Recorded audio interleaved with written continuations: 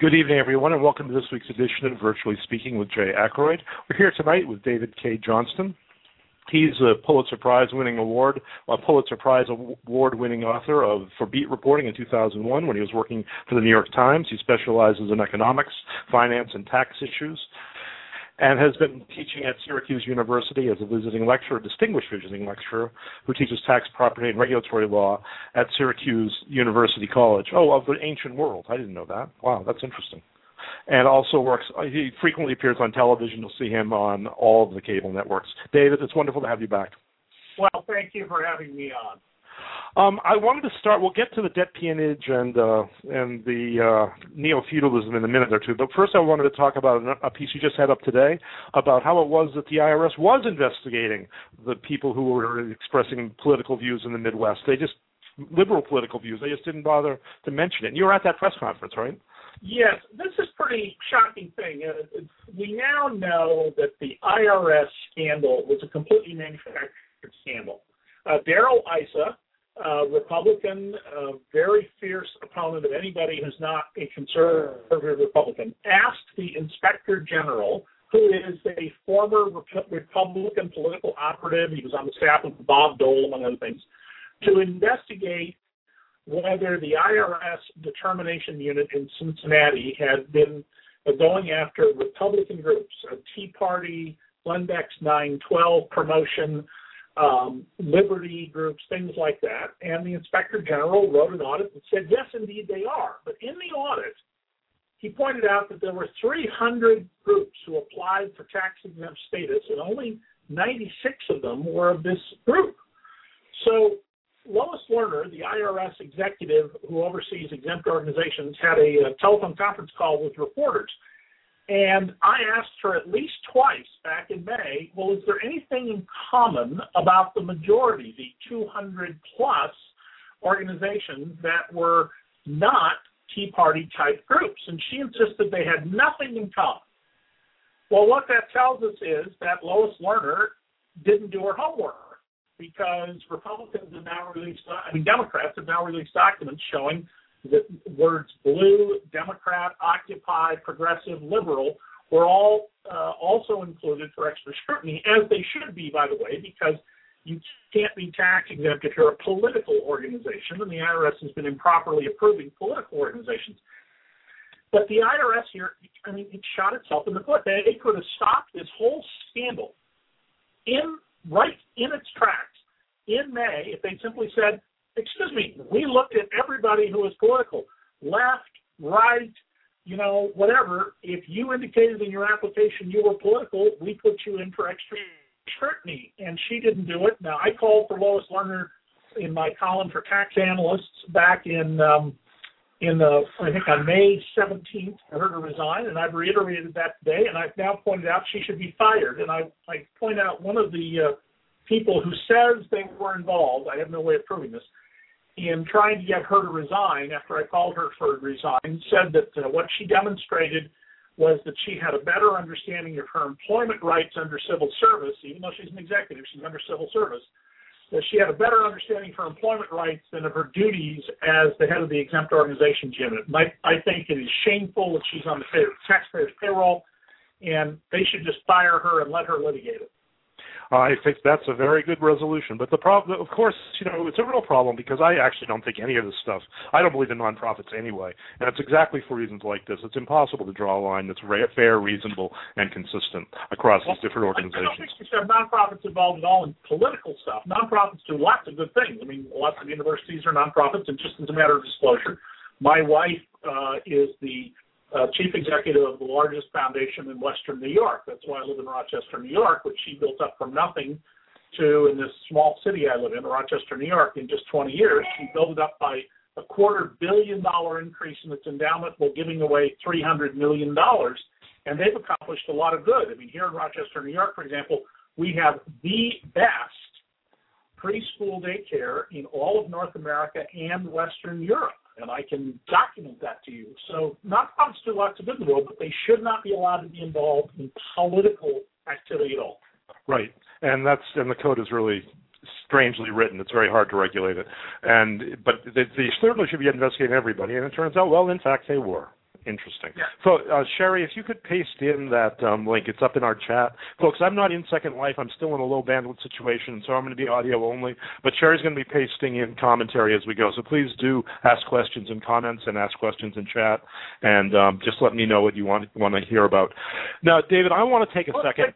Jay, you live in New York City. If America has the world's greatest internet, as Verizon and the cable companies and AT&T keep telling us, how could you possibly be in a narrow... Oh, I'm sorry, I wrote a book about that. Except I'm in New Jersey tonight. Okay, same thing. But yeah, no, it's incredible how bad our internet connectivity is, and it's incredible how bad it is given that it was invented here. It's just the same thing you write about. In fact, why don't you summarize what you write about when you're talking about that issue, David, because it's a really important point. Well, the taxpayers invented the internet. It was a defense project designed to allow scholars to be able to communicate with one another via computers over long distances and trade files and data and research work. And in 1994, of course, it became popularized when they invented browsers with the click and point and the visual stuff.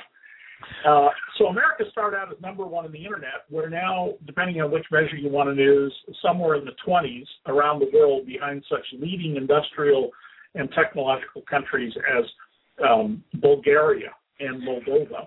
And we pay the highest prices, or the second or third highest prices in the world among modern countries, for an internet that is crappy. If you go to South Korea, I was there a year ago, the internet costs 1/16 what it costs here, and it's 200 times faster.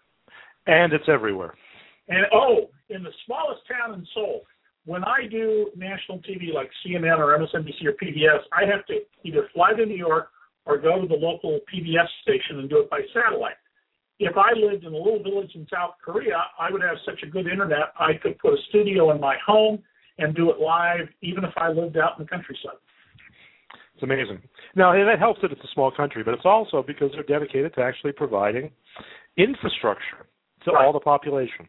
And they're not trying to prop up these enormously expensive monopolies that we have in America, like Verizon and AT&T, whose entire business model is to provide the least possible investment. I mean, they'll tell you they invest tens of billions of dollars. Well, they do. But their object is to invest the smallest possible amount and charge the highest possible price.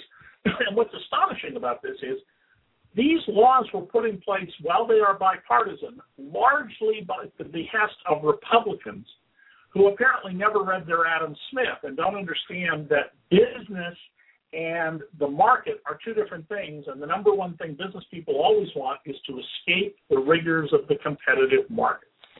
Right. My way of putting that is a free market economy requires intense regulation and constant scrutiny.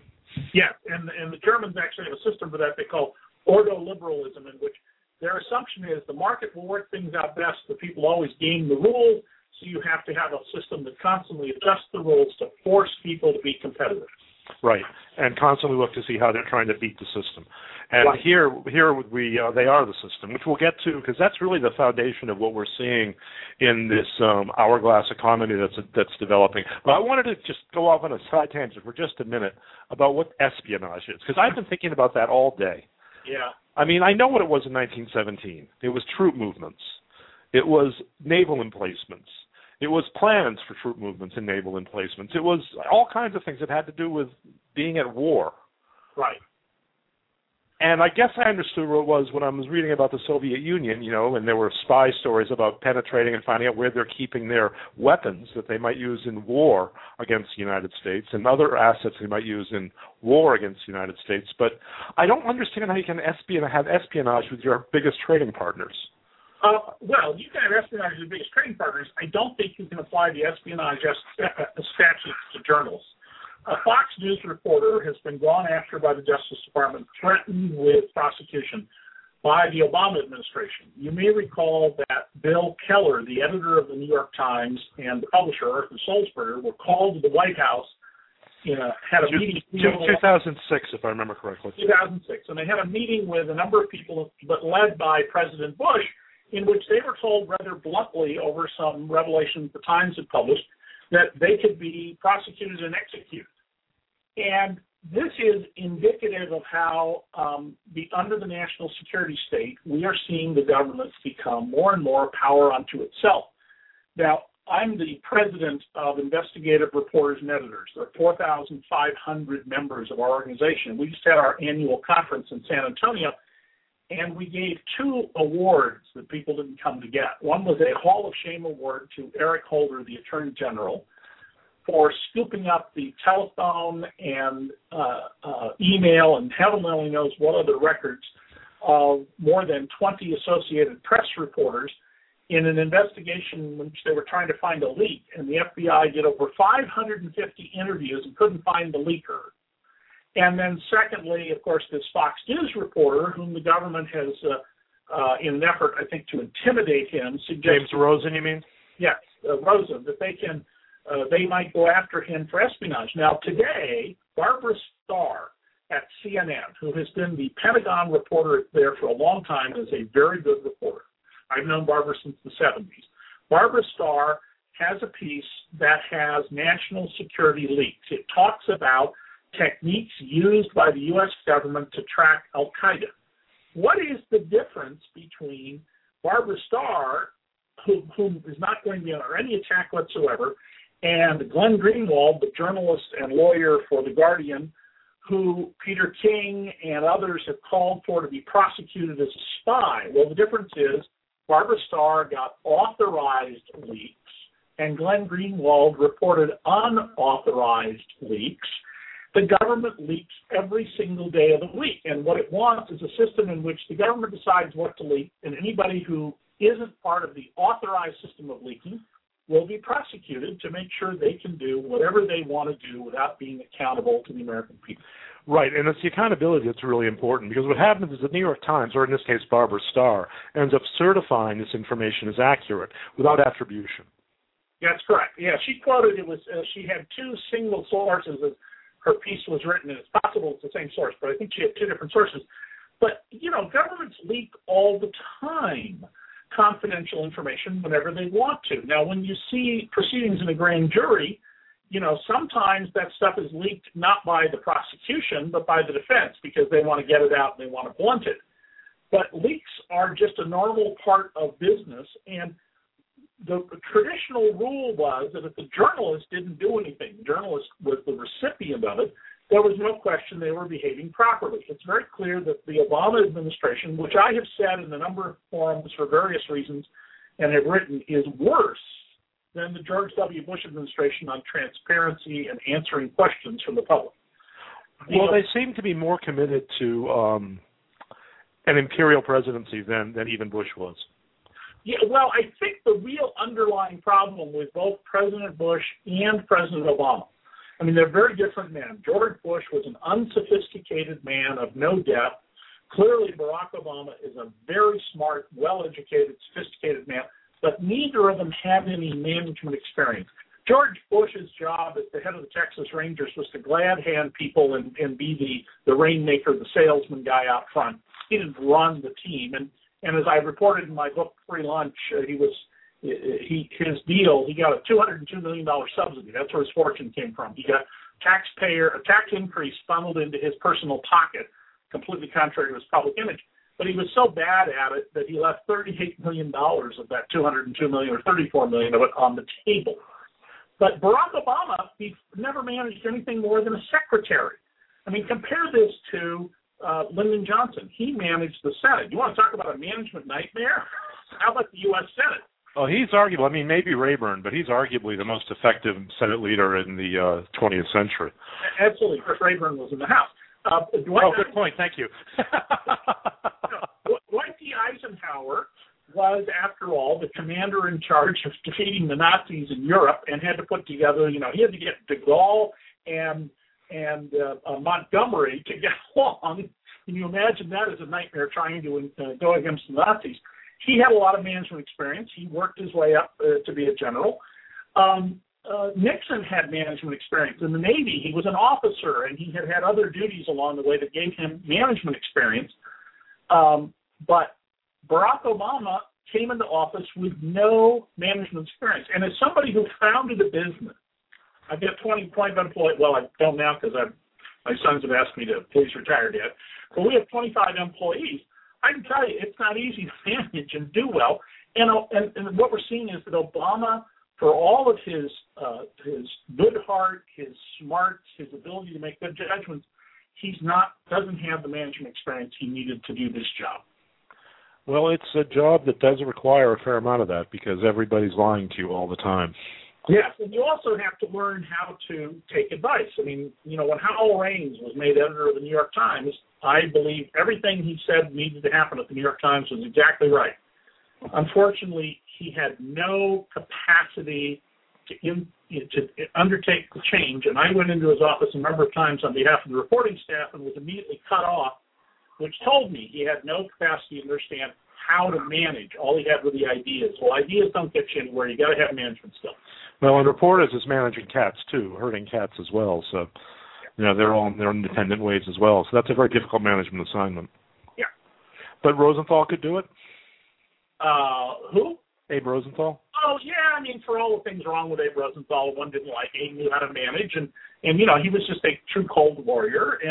But Bill Clinton ran a state. He ran Attorney General's office. He had management experience. George H.W. Bush, who was not a bad president in my view, far from perfect, but not a bad guy. He had lots of management experience. Ronald Reagan had limited management experience and mostly, saw himself as a leader and farmed out the work to other people, which is one of the reasons you had all those scandals. One thing you haven't had under Obama is scandals. Well, Darrell Issa says this is the most scandal-ridden administration in American history. I can't find any indictments anywhere. No, it's been remarkably clean, and I think that does reflect his personal probity, frankly. But I assure you from all the radio I do with much more unfriendly audiences and speeches that there is a widely held belief that the Obama administration is thoroughly corrupt, that it is far beyond anything we've ever seen before. And, of course, I just say to people, well, who got indicted? Oh, well, that's because they won't indict anybody. That's how crooked they are. There are state prosecutors who can indict left and right if they want to. There are inspectors general, et cetera. And, of course, I believe, frankly, Jay, that a lot of the people who one of the easy tests of whether people are racist, and, of course, our Supreme Court majority apparently believes racism is in the past, is if you meet somebody who tells you that Barack Obama is stupid. I'll disagree with him on lots of issues all day long, but you can't reasonably call the man stupid, unless, of course, you're a racist. I don't see any way that you could. Did it strike you when you were reading about that decision, when Robert said, well, look at this mayor of a small town in Alabama or Mississippi. He said, look, he's black, and it wouldn't be this way, and so everything's fixed, without really thinking about the fact that maybe it's because of the Civil Rights Act that this guy is black? Well, not only that, but here's what's astonishing about that decision. And, of course, I believe Roberts, and I'm very critical of him, as you know, in my books. I think he's a radical who lied to Congress when he was going through his vetting procedure. Well, he did.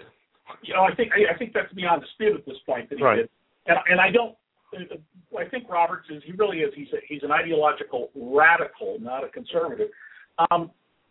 How could he not have noticed the 12-hour lines and the 16-hour lines of people waiting to vote, the complaints by black people left and right and Hispanic people and college students that they were being denied the franchise, the introduction of bills in these very same states that are subject to the Voting Rights Act to disenfranchise people, and the viciousness this has led to. One of my grown children, who's 40 years old and has the map of Ireland on her face, was stopped while driving. She took a car one family member had across the country to switch it with another one from the East Coast to the West. And she's driving this 10-year-old Toyota shortly after they passed the Show Me Your Papers law. And Arizona Highway Patrolman stops her in the heat of the desert and says to her, where are you coming from? And she says, well, Oregon to California on my way to New Jersey. And he goes, what part of Mexico are you from? And she says, I've never been to Mexico. And then he says to her, what kind of name is Johnston? Is that a Mexican name? And, he was just harassing her. Nobody would, I don't think anybody would reasonably think she was Hispanic. But if the cops will do that to somebody like her, oh, by the way, maybe I should tell you that my daughter's a lesbian, which is why I think he may have been harassing her. How could he tell that from her car? Did she have like hemp or something on the outside? My daughter has a very manly. This daughter, I have 5 daughters and 3 sons. This daughter has a very sort of manly appearance. Ah, I see. And I think he's just a homophobe who was harassing her. But imagine what would have happened if she had been, brown skinned and driving across the state and get stopped for no, pretext stop. Where are you from? What part of Mexico are you from? And what a series of offensive questions.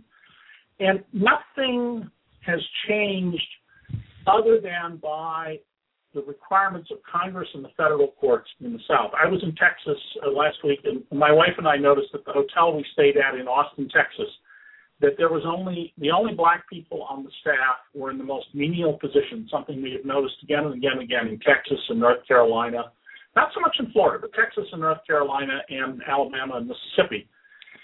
And that the people in the top jobs in the hotel were all either white or Hispanic in name, perhaps, but not in their demeanor. Nothing would identify them that way. They would identify as Anglo in their physical appearance and their clothing. And so I'm astonished that Justice Roberts and the other justices seem to have no appreciation or understanding that there is a significant effort underway to deny the right to vote to people who are not going to be Republicans. Oh, wait a minute. Maybe that's why they did it. Well, it's very hard to credibly do that. I haven't read the opinion, obviously. It's just out, and I don't know, but I don't see how they could justify that, and whether or not. But I don't remember the Solicitor General doing a great job arguing it either. That may well be, and I did not follow that part of it, but actually was surprised by this decision. I thought that the court would recognize, since we have so many of these efforts to disenfranchise people, that in fact, you would say the opposite of what Justice Roberts said. Things have not changed. Well, and it's interesting that they nonetheless did this.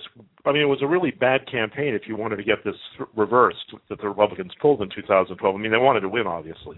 Right. But they did I guess they knew they had the lock in the House. So I want to turn to the topic I was planning to discuss, if you don't mind, and that is the growth in control. I don't want to say aristocratic control, because that's not quite right, but the growth in control of the share of income by the very wealthy, and how we're increasingly seeing people, ordinary people, and by that I mean people in the lower 3 quintiles of earners, increasingly in a situation where they're just permanently in debt. Yeah. Can we talk about that a little bit? Oh, absolutely. This is Jay. This is one of the most serious problems we have.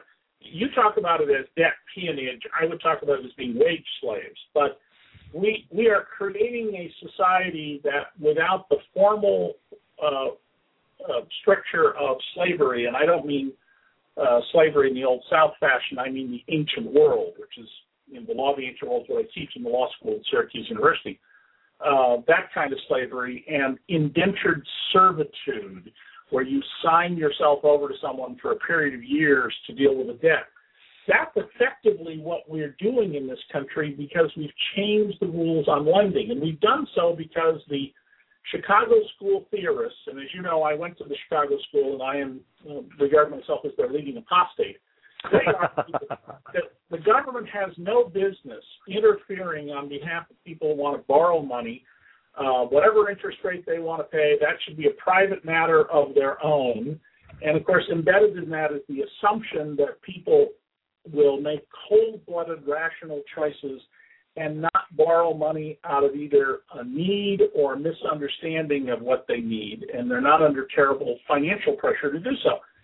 And when you and I were young men, there were pawn shops, but there were not stores everywhere that had payday loans, car title loans, things like that put people into this permanent debt cycle that they can't ever escape from unless they file bankruptcy. And then what did our legislature do? They made it very, very more difficult to get out of debt through bankruptcy. Well, there were small banks. I mean, there were savings and loans. There were banks you could go to that were neighborhood banks. And was easier to get a bank account, but also I think it was less important to have one in 1970 than it is now. I don't know. I'm not sure because fewer people have them. Right. You could operate unbanked in the 60s and 70s more easily than you could today. And there were high-value lenders, and I don't mean, mob guys, some of whom I've written about. I mean, there were places... household finance. I remember household finance used to advertise. Right. Made a billionaire out of its owner, and they loaned money at like 30%. But there are ads on TV now for making loans at 100% interest. And every time I see this ad from Cash Call for this, they used to have Gary Coleman before he died pitching for them. I always thought about a loan shark I knew who told me about how he went to prison for charging 2 points a week. Well, simple interest, 2 points a week is 104% a year. And I'm sorry, now it's legal to do 99%. Well, the one that gets me is the people who have the advertisements I hear for people who want to pay you in advance for your legal claim for a settlement of an accident or some other personal injury insurance. I mean, I'm certain that they're not getting a good deal on those. No, they're not. And also the ads, you see, call JG. I want my money now. Call JG Wentworth. If you look at the discount, that is the effective interest rate they're really charging you, they're charging you usurious rates of interest. You get a slug of cash right now that the payments you're supposed to get for the rest of your life because you're, for example, disabled.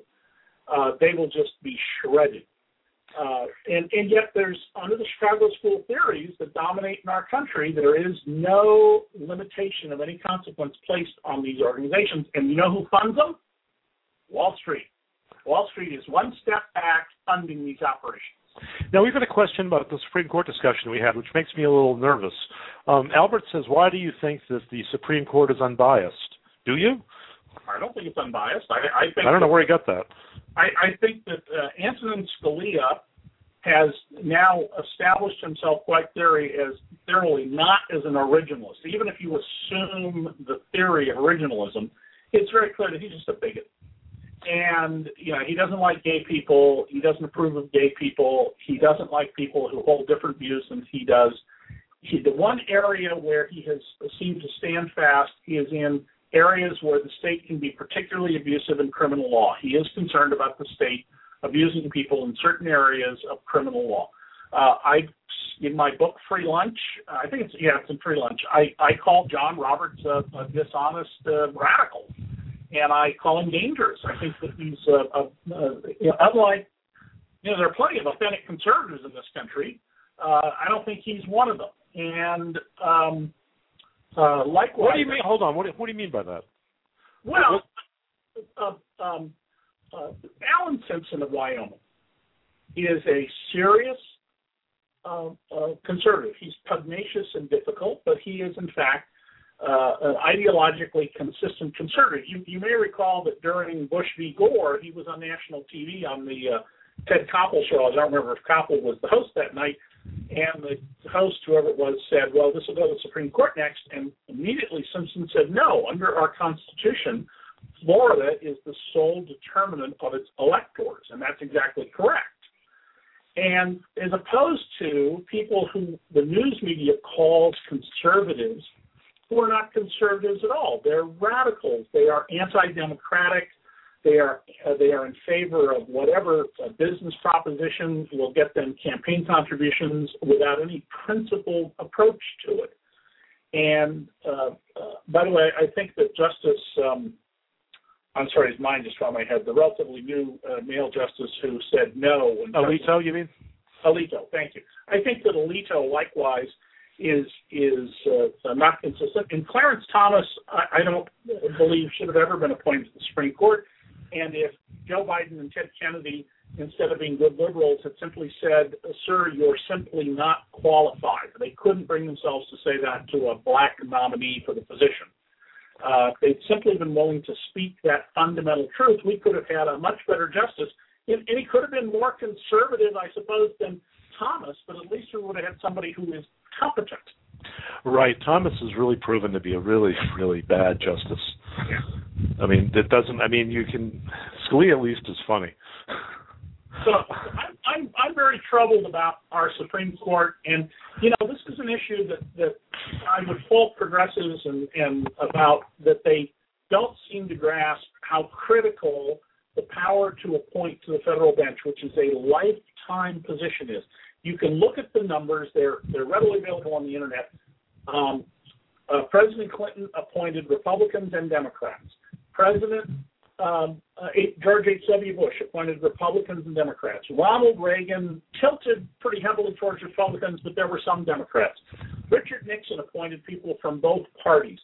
Now we have a judiciary that is very, very right-wing, Chicago school, and contrary to the rights of the people. And recently the New York Times, I think it was the New York Times, had a big analysis of business cases before the court. And the court sides with big business again and again and again in ways that should be very disturbing to people.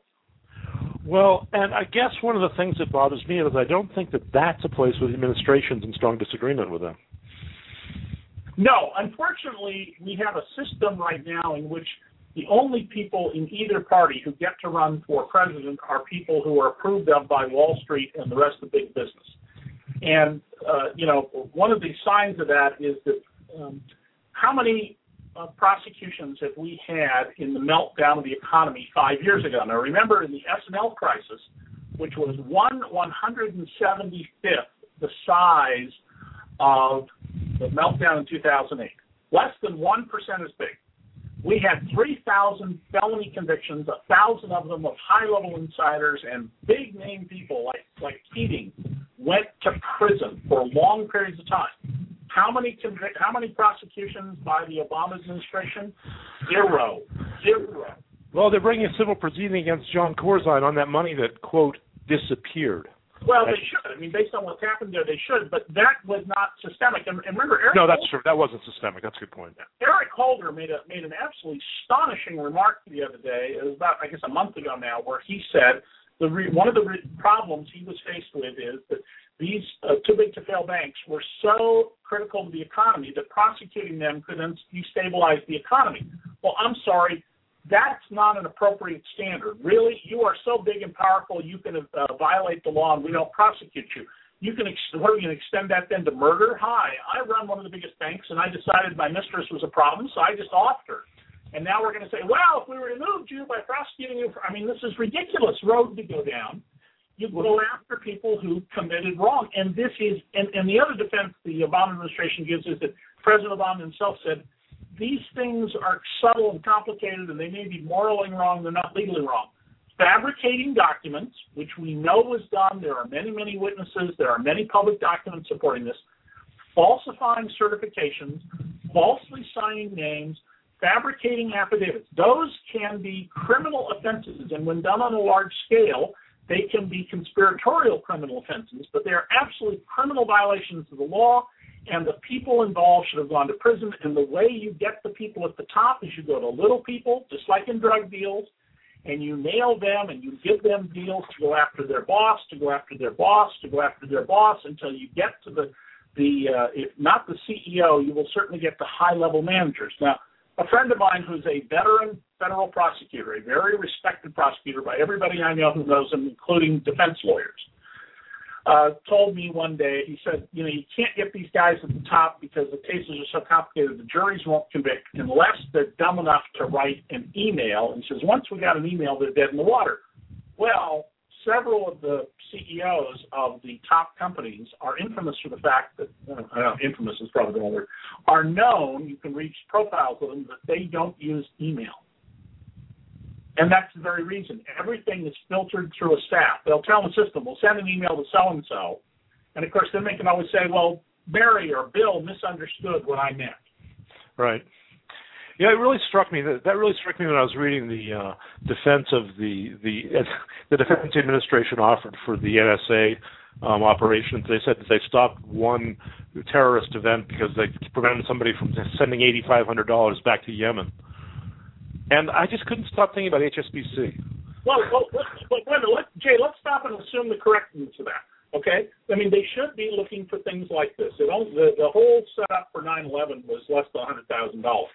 And you're talking about looking for the the broken tip of a needle in the haystack of money traveling around the world.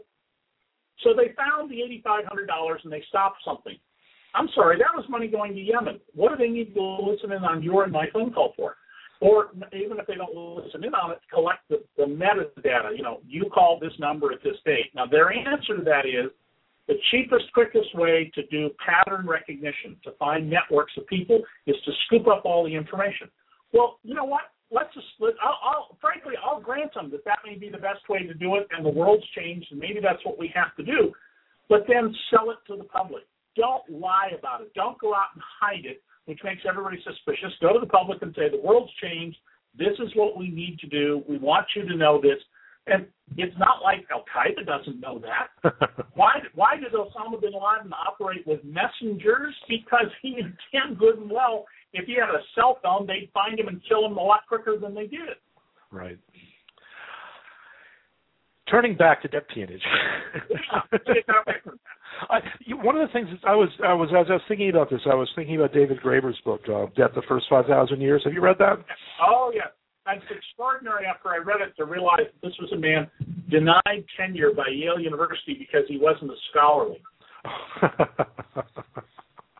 Yeah, a third of the book is references, actually. If anybody who's listening, if you want to read it, it is reasonably well written. It's not a novel, but it's also not turgid. It's readable. You want to read something that will really give you an understanding of how the world got to where it is today when it comes to these issues of debt. Graeber's book, The First 5,000 Years of Debt, is a terrific job. David? Yeah. Okay, I thought I lost you. One of the things that recurs, though, is the idea of a Jubilee year. The idea that if you don't every once in a while forgive debt to the peasants, because of course that's what the world mostly was in domesticated agricultural environments. It was a hierarchy of taught by extremely rich people treating people at the bottom as serfs or slaves or worse. And the way that worked is kind of like the way company towns worked in the time of coal mining and railroad building here in the United States, right? That's the closest we have to it. Well, yes. In the Old Testament, there is this concept of Jubilee, that every 50th year, all the debts were to be forgiven. It's pretty clear that this was honored in the breach, not in the practice so much, but there was this principle, and it's the same principle that goes, for example, to gleaning. It was considered a very serious sin if you had an orchard or a field to completely strip the field. You were supposed to leave some of the fruit and some of the emer wheat or whatever product you had for the poor to come and gather for themselves from the leavings. And one of the reasons this has a bad name is something that happened in ancient Greece. At the end of the period we call the tyranny, when Draco, as in draconian, put forth these laws, the punishment for every crime, mass murder, steal an apple, the punishment is death. When he was succeeded by Solon, Solon had a debt forgiveness. And the Greeks' record indicates that some people who knew that Solon was going to have everybody's debts forgiven, that some crafty people went out and borrowed money, knowing they wouldn't have to pay it back. Now, the truth of that is a little bit in dispute as to how big it was. So clearly some of it went on. But it's what's given this bad taste to the idea of debt forgiveness. But bankruptcy is not a modern idea. In Hammurabi's code, which is almost 4,000 years old, if you borrowed money and could not pay it back, depending on the circumstances of the borrowing, either you personally or you, and this would be a man, your wives, your concubines, and your children could be put into debt peonage, into debt slavery, but for no more than 3 years. So effectively, Hammurabi's code put a limit on borrowing. Don't lend anybody more money than you can get back in labor from them. And remember, slaves aren't exactly notorious for being terribly hardworking, in 3 years. And then the debt was forgiven and you had to be set free. Contrast that to somebody graduating from a private university in the United States right now. Well, the average graduate of a public college in America graduates owing something like $35,000 in debt. And many of those loans, depending on what year you graduated, are at 6, 7, 8% interest. We're loaning money to the too-big-to-fail banks at 0.75% on an overnight basis for as little as 0.25%. Think about it, 0.25% for a year. And lending makes it sound like we have some kind of choice in how much they take. No, it's set by the government, the borrowing rates. And my only point is, why would we loan to banks at a tiny fraction of what we charge students? Now, when you and I went to college, in most parts of America, public colleges were free. I'm 64 years old. I went to college in the 60s and 70s, mostly in California. I paid almost nothing. There were some little fees here and there, and that was it. Tuition was free, and we've changed it. We've turned college into a lending business, and for the lenders, here's what's astonishing about it. They are guaranteed repayment. The only way if you borrow money to go to school, can get out of it is you can die broke, in which case there's nothing to collect. You have no family, nothing. You're single, you die broke, they can't get the money. Secondly, you pay it back in full. Thirdly, you persuade the lender that you are 100% permanently disabled. And I've talked to people who are, quadriplegics who had to fight, and especially paraplegics who've had to fight to be declared for this purpose totally disabled. That's, of course, worse than having a mortgage, but Duncan Black says it's like you graduate from college with a mortgage and no house. That's what it's like. It's exactly what it's like. And there are plenty of Americans out there whose hair is going gray who are in debt for student loans. And one of the worst parts of this is, so you graduate from college, you have 6 months to have to start paying. What if you graduated in the last 5 years when there are no jobs? You don't get a job. What if you're the kid who graduated from college, is walking down the street to the job interview, and a taxi cab jumps up onto the curb and hits you, and you're not totally disabled, but you can't work for a while? Guess what? You go straight to the penalty interest rate, and the government guarantees this money to the lender at the end of the day. This is outrageous. And it's public policy. It is. I have an anthology on inequality coming out in the fall called Divided, the Perils of Our Growing Inequality. And the opening line of the book is, inequality is a choice. Whether we recognize it or not, by the people we elected to office and the people they in turn appointed to regulatory agencies and as judges, we have chosen inequality. We can make another choice. We've also chosen, and that's my point, is accelerating inequality. Oh, yes. I mean, the reason that we had 90% in marginal rates in 1958 wasn't to get revenue. It was to prevent the accumulation of wealth. Yes, it was. Well, it didn't do terribly well so much the accumulation of wealth as we effectively had a maximum spendable income with a 90% tax rate under a Republican president, Dwight Eisenhower. And 91% is probably, I think, clearly excessive. But the system we have now has led to all these gains at the top. And let me give you my favorite little example of this. Incomes have been falling for the bottom 90%. Wages have been flat, and total incomes have been falling. And that's before tax. That's right. In 2011, based on tax returns, the average income of the bottom 90% of Americans, which is a little over $30,000, fell back to the level of 1966, when we called China red, Mustangs were brand new, and Lyndon Johnson was the president. The difference was, in today's dollars, was $59. So think of that $59 after 45 years as 1 inch, okay? The line for the top 10% is 110 feet. For the top 1%, it's 884 feet. And for the top 1% of the top 1%, that's the group Mitt Romney is near the bottom of. I mean, among the very wealthy, Mitt Romney's a tiger. The top 1% of the top 1% line is just short of 5 miles. So it's 1 inch for most of us to 5 miles for the super rich. Their incomes went up $18.4 million a year. And on top of that group are this super, super wealthy group who legally do not have to pay taxes except on incidental income. And the best example of that is Warren Buffett. Warren Buffett in some years has had an income in terms of, and not as measured by the tax system, but his economic gains, in the tens of billions of dollars. And the only income he has, that I call incidental income, is he is invested in the company that is taken over and everybody was paid out in cash. So he's forced to report some income. He had $64 million of income one year and paid a tax of 17% on it. $64 million represents less than 1/1000th of his known wealth, and I suspect it's less than 1/2000th of it. The known wealth is Berkshire Hathaway.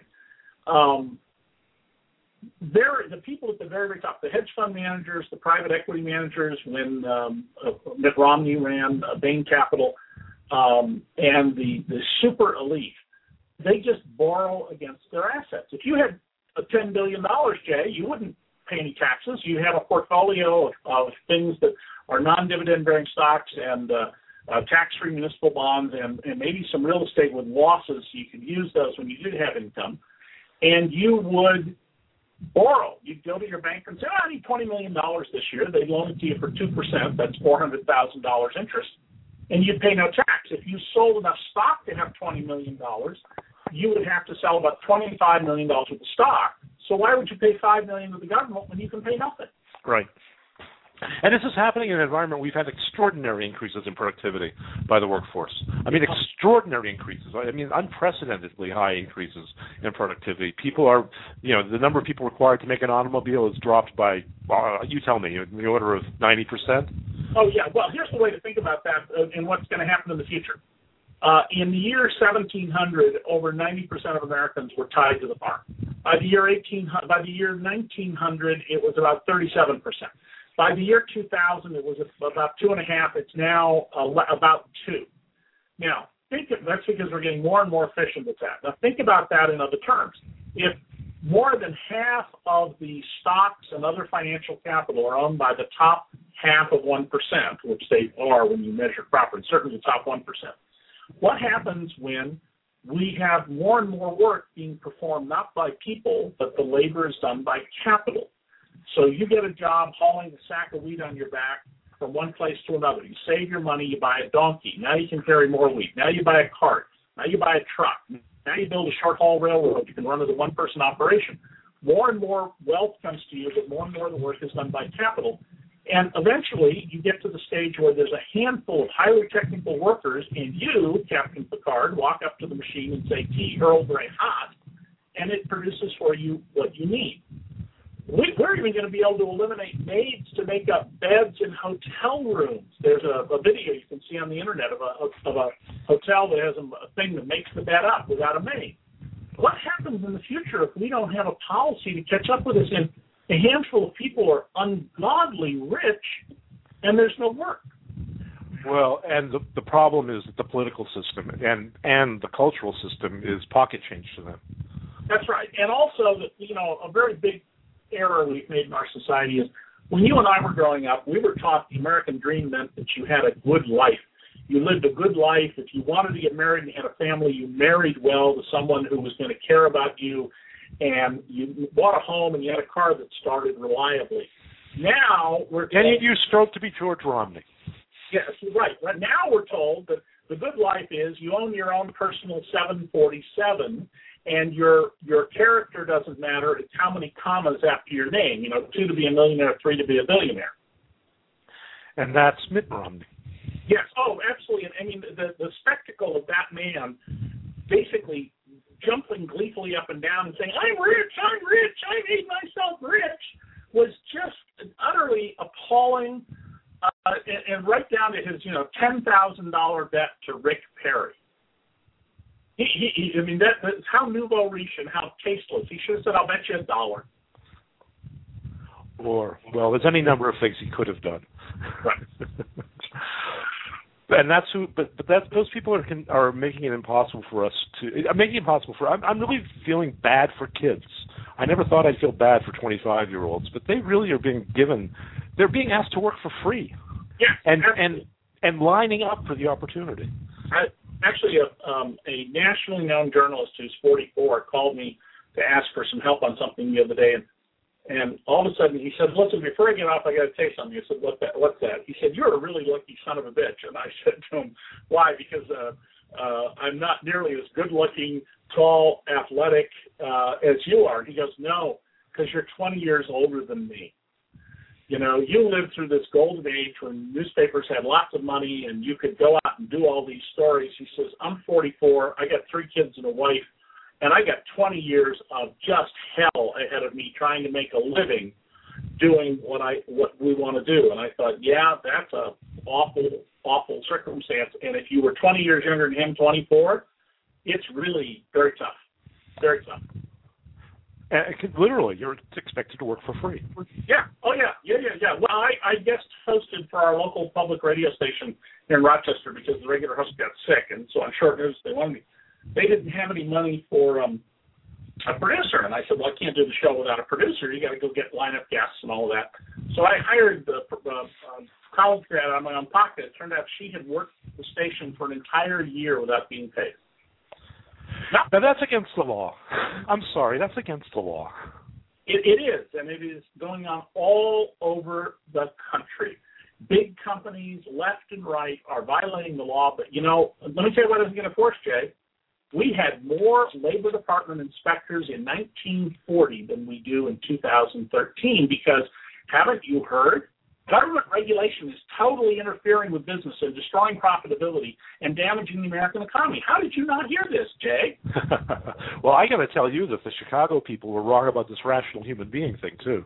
Oh, yes. And Dan Ariely, among others, has been right in the forefront of bit by bit showing this. And, you know, I mentioned earlier in the show I regard myself as the leading apostate of the Chicago school, but if Judge Richard Posner writes one more book like his last one, which starts walking away from it, I'm going to have to give up that claim. Well, that's true. He's starting to back off. For a while, though, he was writing the same book over and over again. Yeah. But he's beginning to recognize.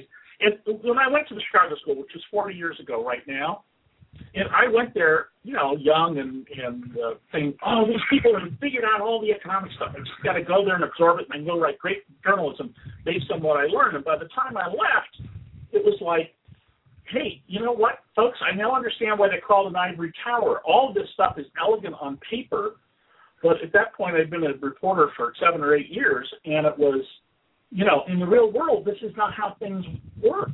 People don't just make choices based on economic reasons. They make them for, you know, emotional reasons, for stupid reasons, because of pressures bearing on them left and right. The idea that we're all these purely rational people who accurately calculate what's in our best economic interest, what nonsense.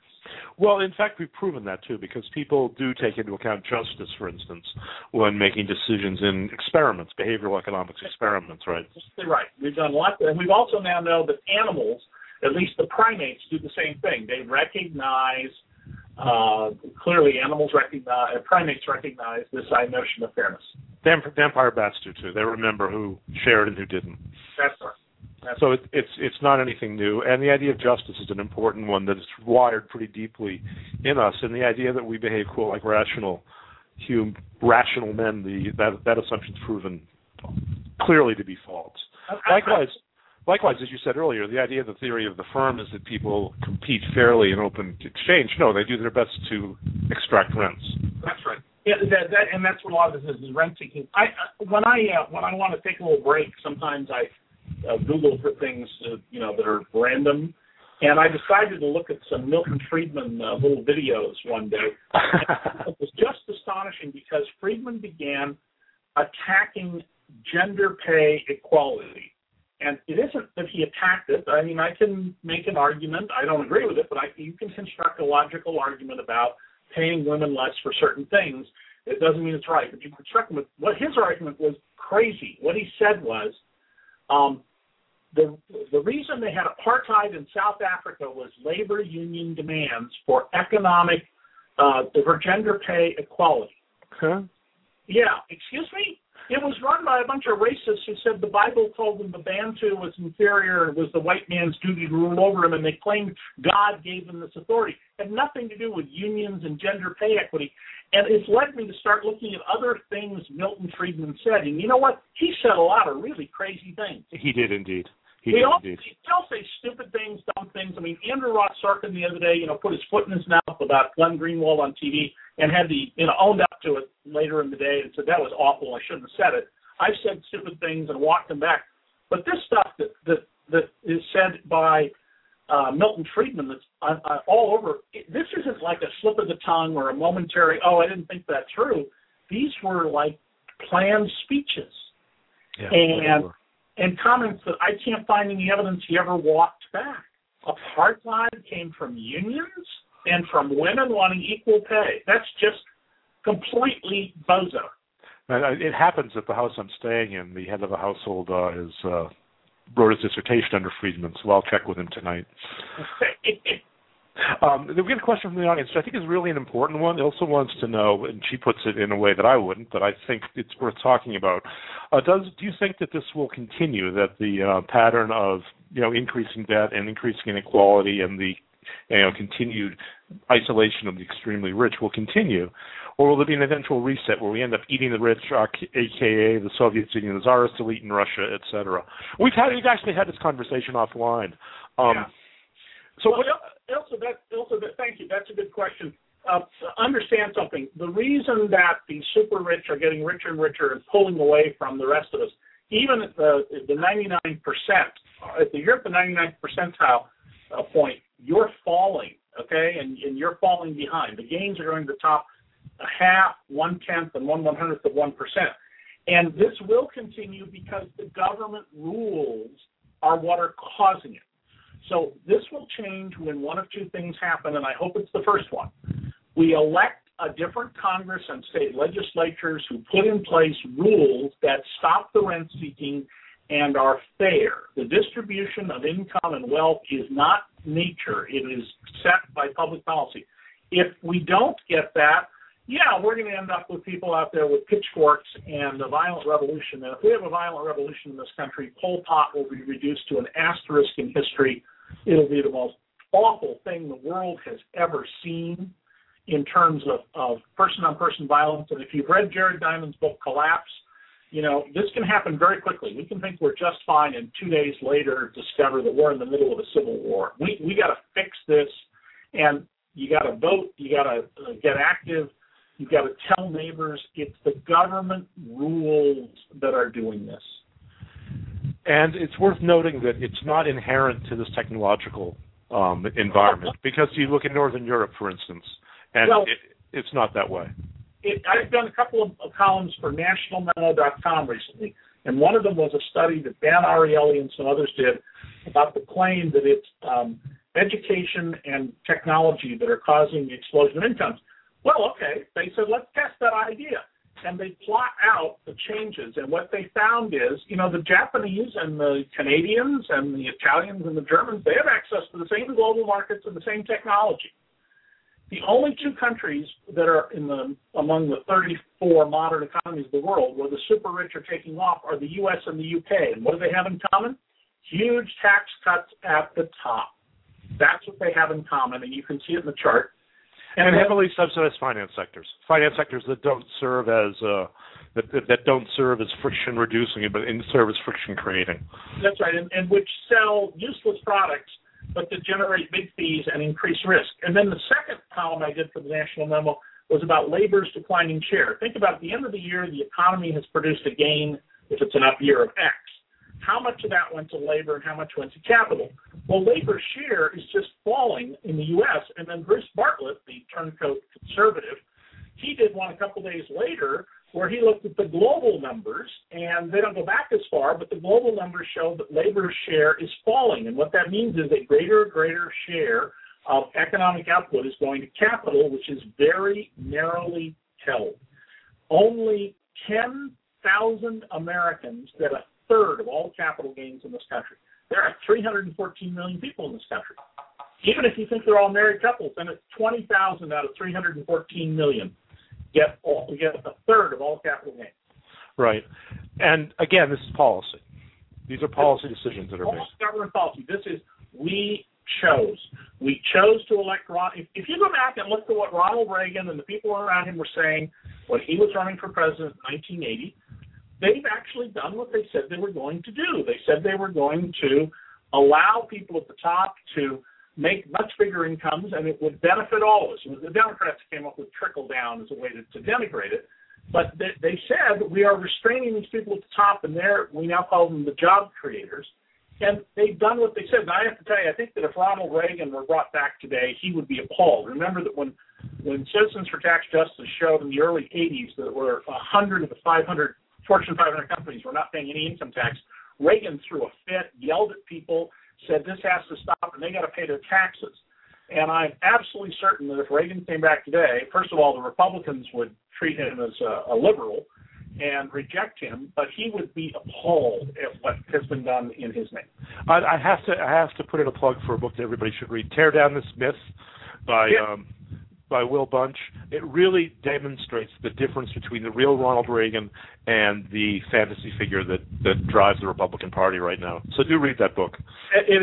That Will Bunch is a terrific observer. He goes under the name Attitude, Attyood, and that is a terrific book, Tear Down This Myth, to get at exactly that point. I mean, we have to recognize how much things have changed. The two important numbers, I believe, to understand America are 37 and 1980. 37 is the median age of Americans, which means that half of all Americans have been born since 1970, 76?